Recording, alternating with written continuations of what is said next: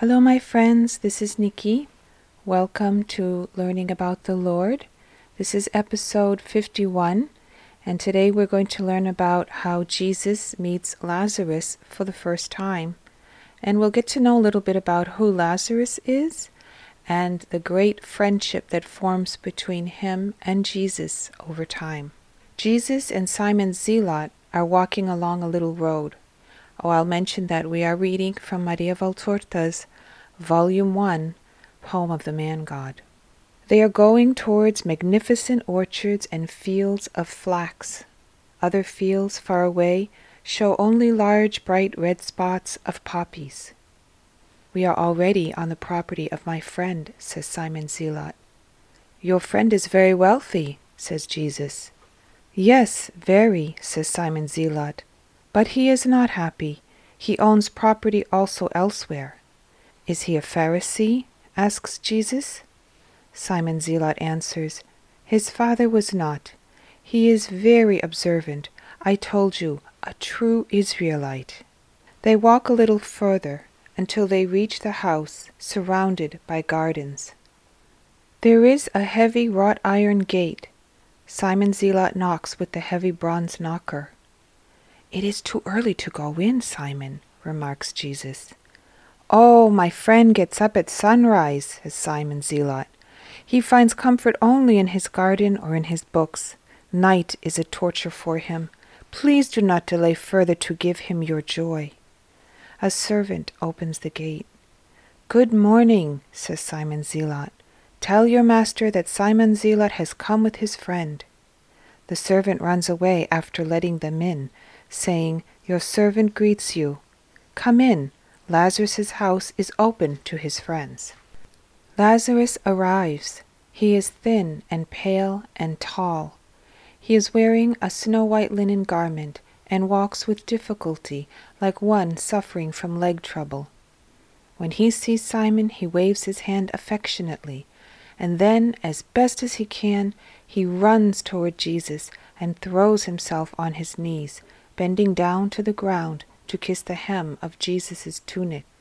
And he says, I am not worthy of so much honor, but since your holiness stoops to my misery, come, my Lord, come in and be the master in my poor house.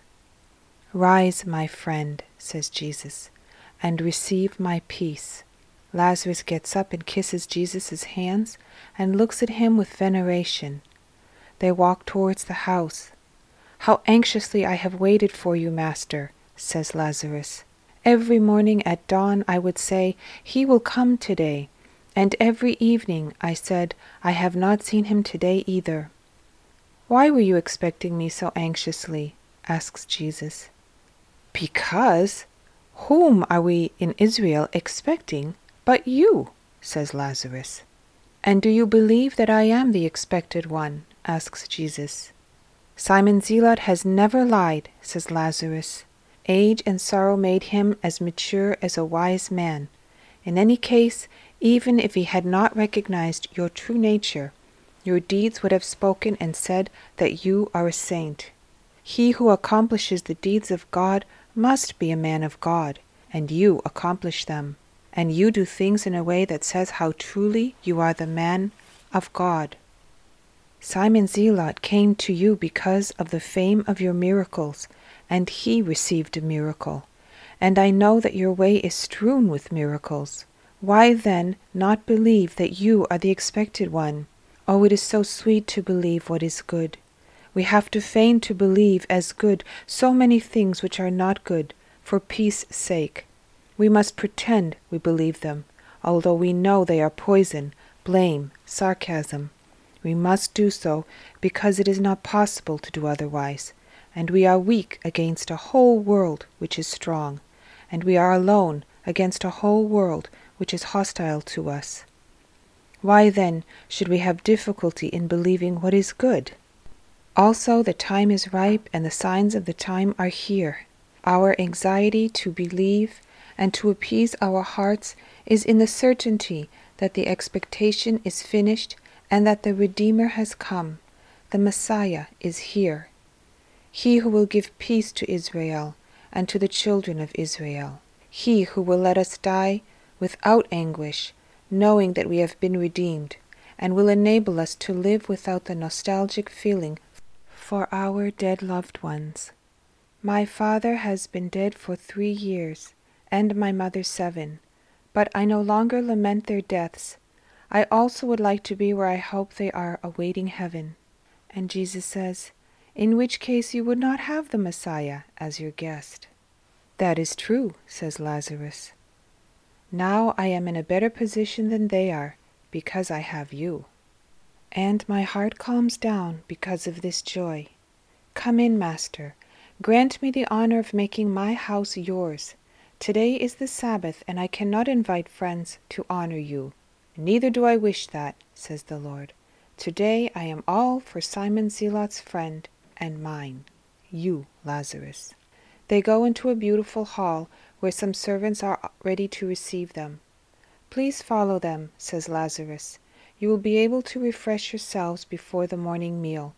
And while Jesus and Simon Zealot go into another room, Lazarus gives instructions to the servants.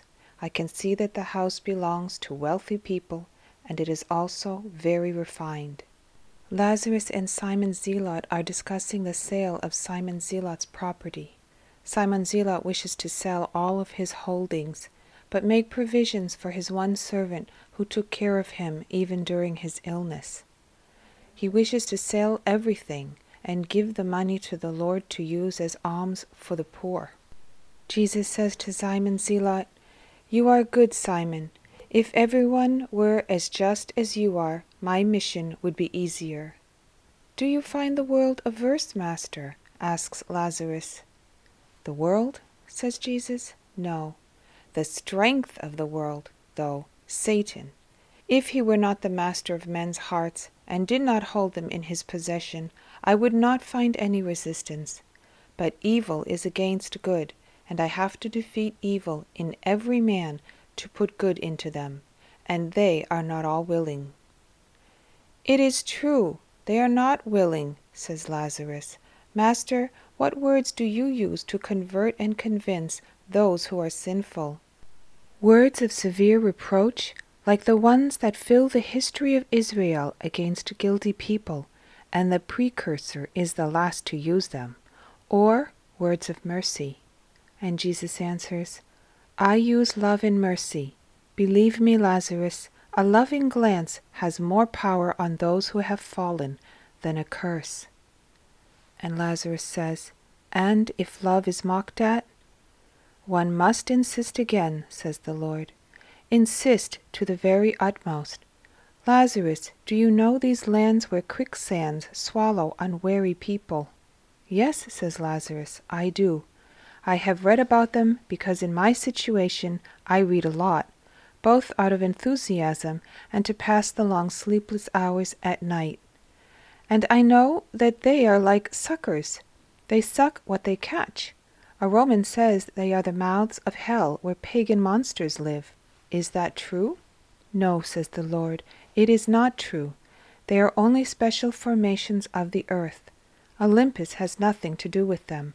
People will not stop believing in Olympus, and they will still exist, and the progress of mankind will only be able to give a more truthful explanation of the fact, but will not eliminate it. Now I say to you, since you read about them, you may also have read about how a person who has fallen into them can be saved." "Yes," says Lazarus, "by means of a rope thrown to the person, or by means of a pole or even a branch. Sometimes a small thing is sufficient to give a sinking man the minimum support to hold on to, and in addition the necessary calm without struggling to await rescue." "Well," says Jesus, "a sinner, a man possessed, is one who has been swallowed by a deceitful soil, the surface of which is covered with flowers, whereas underneath it is quicksand. Do you think that if a man knew what it means to give Satan the possession of even an atom of himself, he would do it? But he does not know, and after, either the astonishment and the poison of evil paralyze him, or drive him mad, and to avoid the remorse of being lost, he struggles, he clings to other sands, He stirs up huge waves with his rash movements, and thus hastens his own end. Love is the rope, the wire, the branch mentioned by you. We must insist until it is caught. A word, forgiveness, a forgiveness greater than the fault, just to stop the sinking and await God's assistance. Lazarus, do you know the power of forgiveness? It brings God to assist the rescuer. Do you read much? Yes, I do, says Lazarus, but I do not know whether I do the right thing. My disease and other things have deprived me of many of the delights of men, and now I have but the passion for flowers and books, for plants and also for horses. I know that I am criticized for it, but how can I go to my estate in this condition? And he uncovers 2 huge legs, all bandaged up. How can I go to my estate in this condition, on foot or riding a mule? I must use a cart, and a fast one. That is why I bought some horses, of which I am now very fond, I admit. But if you tell me that that is wrong, I will have them sold. No, Lazarus, says Jesus, these are not corrupting things. That which upsets the soul and drives it away from God is the cause of corruption. And Lazarus says, Now, Master, what I would like to know is this. I read a lot. I have but this comfort. I like to learn. I think that after all it is better to know than to do wrong. It is better to read than to do other things. But I do not read only our pages. I like to learn about the world of other peoples, and I am attracted by Rome and Athens. Now I am aware of the great evil that befell Israel when she became corrupted by the Assyrians and the Egyptians, and of the great harm done to us by Hellenistic governments. I do not know whether a man can do himself the same harm. What is your opinion on the matter? I am anxious to be taught by you, as you are not a rabbi, but the wise and divine Word. Jesus stares at Lazarus for a few seconds. His glance is penetrating and distant at the same time. He seems to pierce Lazarus's opaque body and scrutinize his heart, and penetrating even further. At last he speaks. Are you upset by what you read? Does it detach you from God and his law? No, Master, says Lazarus. On the contrary, it urges me to make comparisons between our true God and pagan falseness. I make comparisons, and I meditate on the glories of Israel, her just people, the patriarchs, the prophets, and the questionable figures of other people's histories. I compare our philosophy, if we can call so the wisdom that speaks in our sacred texts, with the poor Greek and Roman philosophies, which contain sparks of fire, but not the blaze that burns and shines in the books of our wise men. And after, with greater veneration, I bow down with my soul to adore our God, who speaks in Israel through deeds, people, and our books. Well then, says the Lord, continue to read. It will help you to understand the pagan world. Continue, you may continue. There is no ferment of evil or of spiritual gangrene in you. You therefore may read without any fear. The love you have for your God makes sterile the profane germ that reading might spread in you. In all man's actions there is the possibility of good and of evil. It depends on how they are accomplished. Love is not a sin, if one loves in a holy way. Work is not a sin, if one works when it is the right time.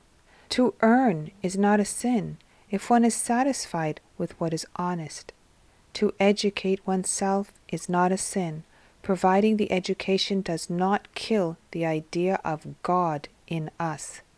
Whereas it is a sin to serve also at the altar if one does it for one's own benefit. Are you convinced, Lazarus? Yes, Master, says Lazarus. I asked other people the same question, and they scorned me. But you give me light and peace.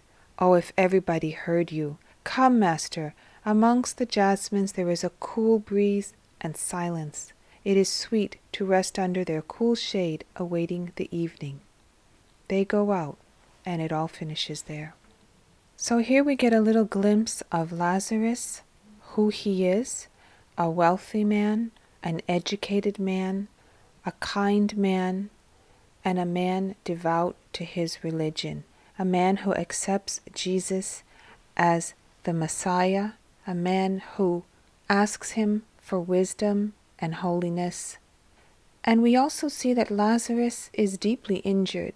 His legs are ulcerous and swollen. Why he does not yet ask the Lord to cure his legs, I don't know. But we all know that Lazarus is meant for a greater miracle, a much greater miracle that's to come later in time. Lazarus also suffers because he is the brother of Mary Magdalene, and she has brought great shame to his family name. And yet he has not begun to ask the Lord to save his sister, the sinner. But Jesus has already started to preach to Lazarus about forgiveness. He talks about how when a person is sinking in the quicksand, he is lost in evil torrents, and what can save him is a rope or a branch.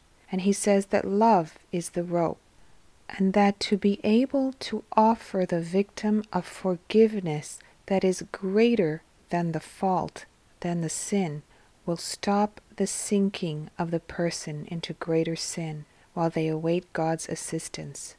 So he asks Lazarus, do you know the power of forgiveness? It brings God to assist the rescuer. And they also talk about how Lazarus likes to read and educate himself, and the Lord says, as long as it does not take you away from God, there's no problem in educating yourself. Education is not a sin. Education can help you to understand and learn about God better and better, deeper and deeper, as long as we do not allow education to kill the idea of God inside of us. So I'll leave you with those thoughts. I ask the Lord to bless you all. Go in peace.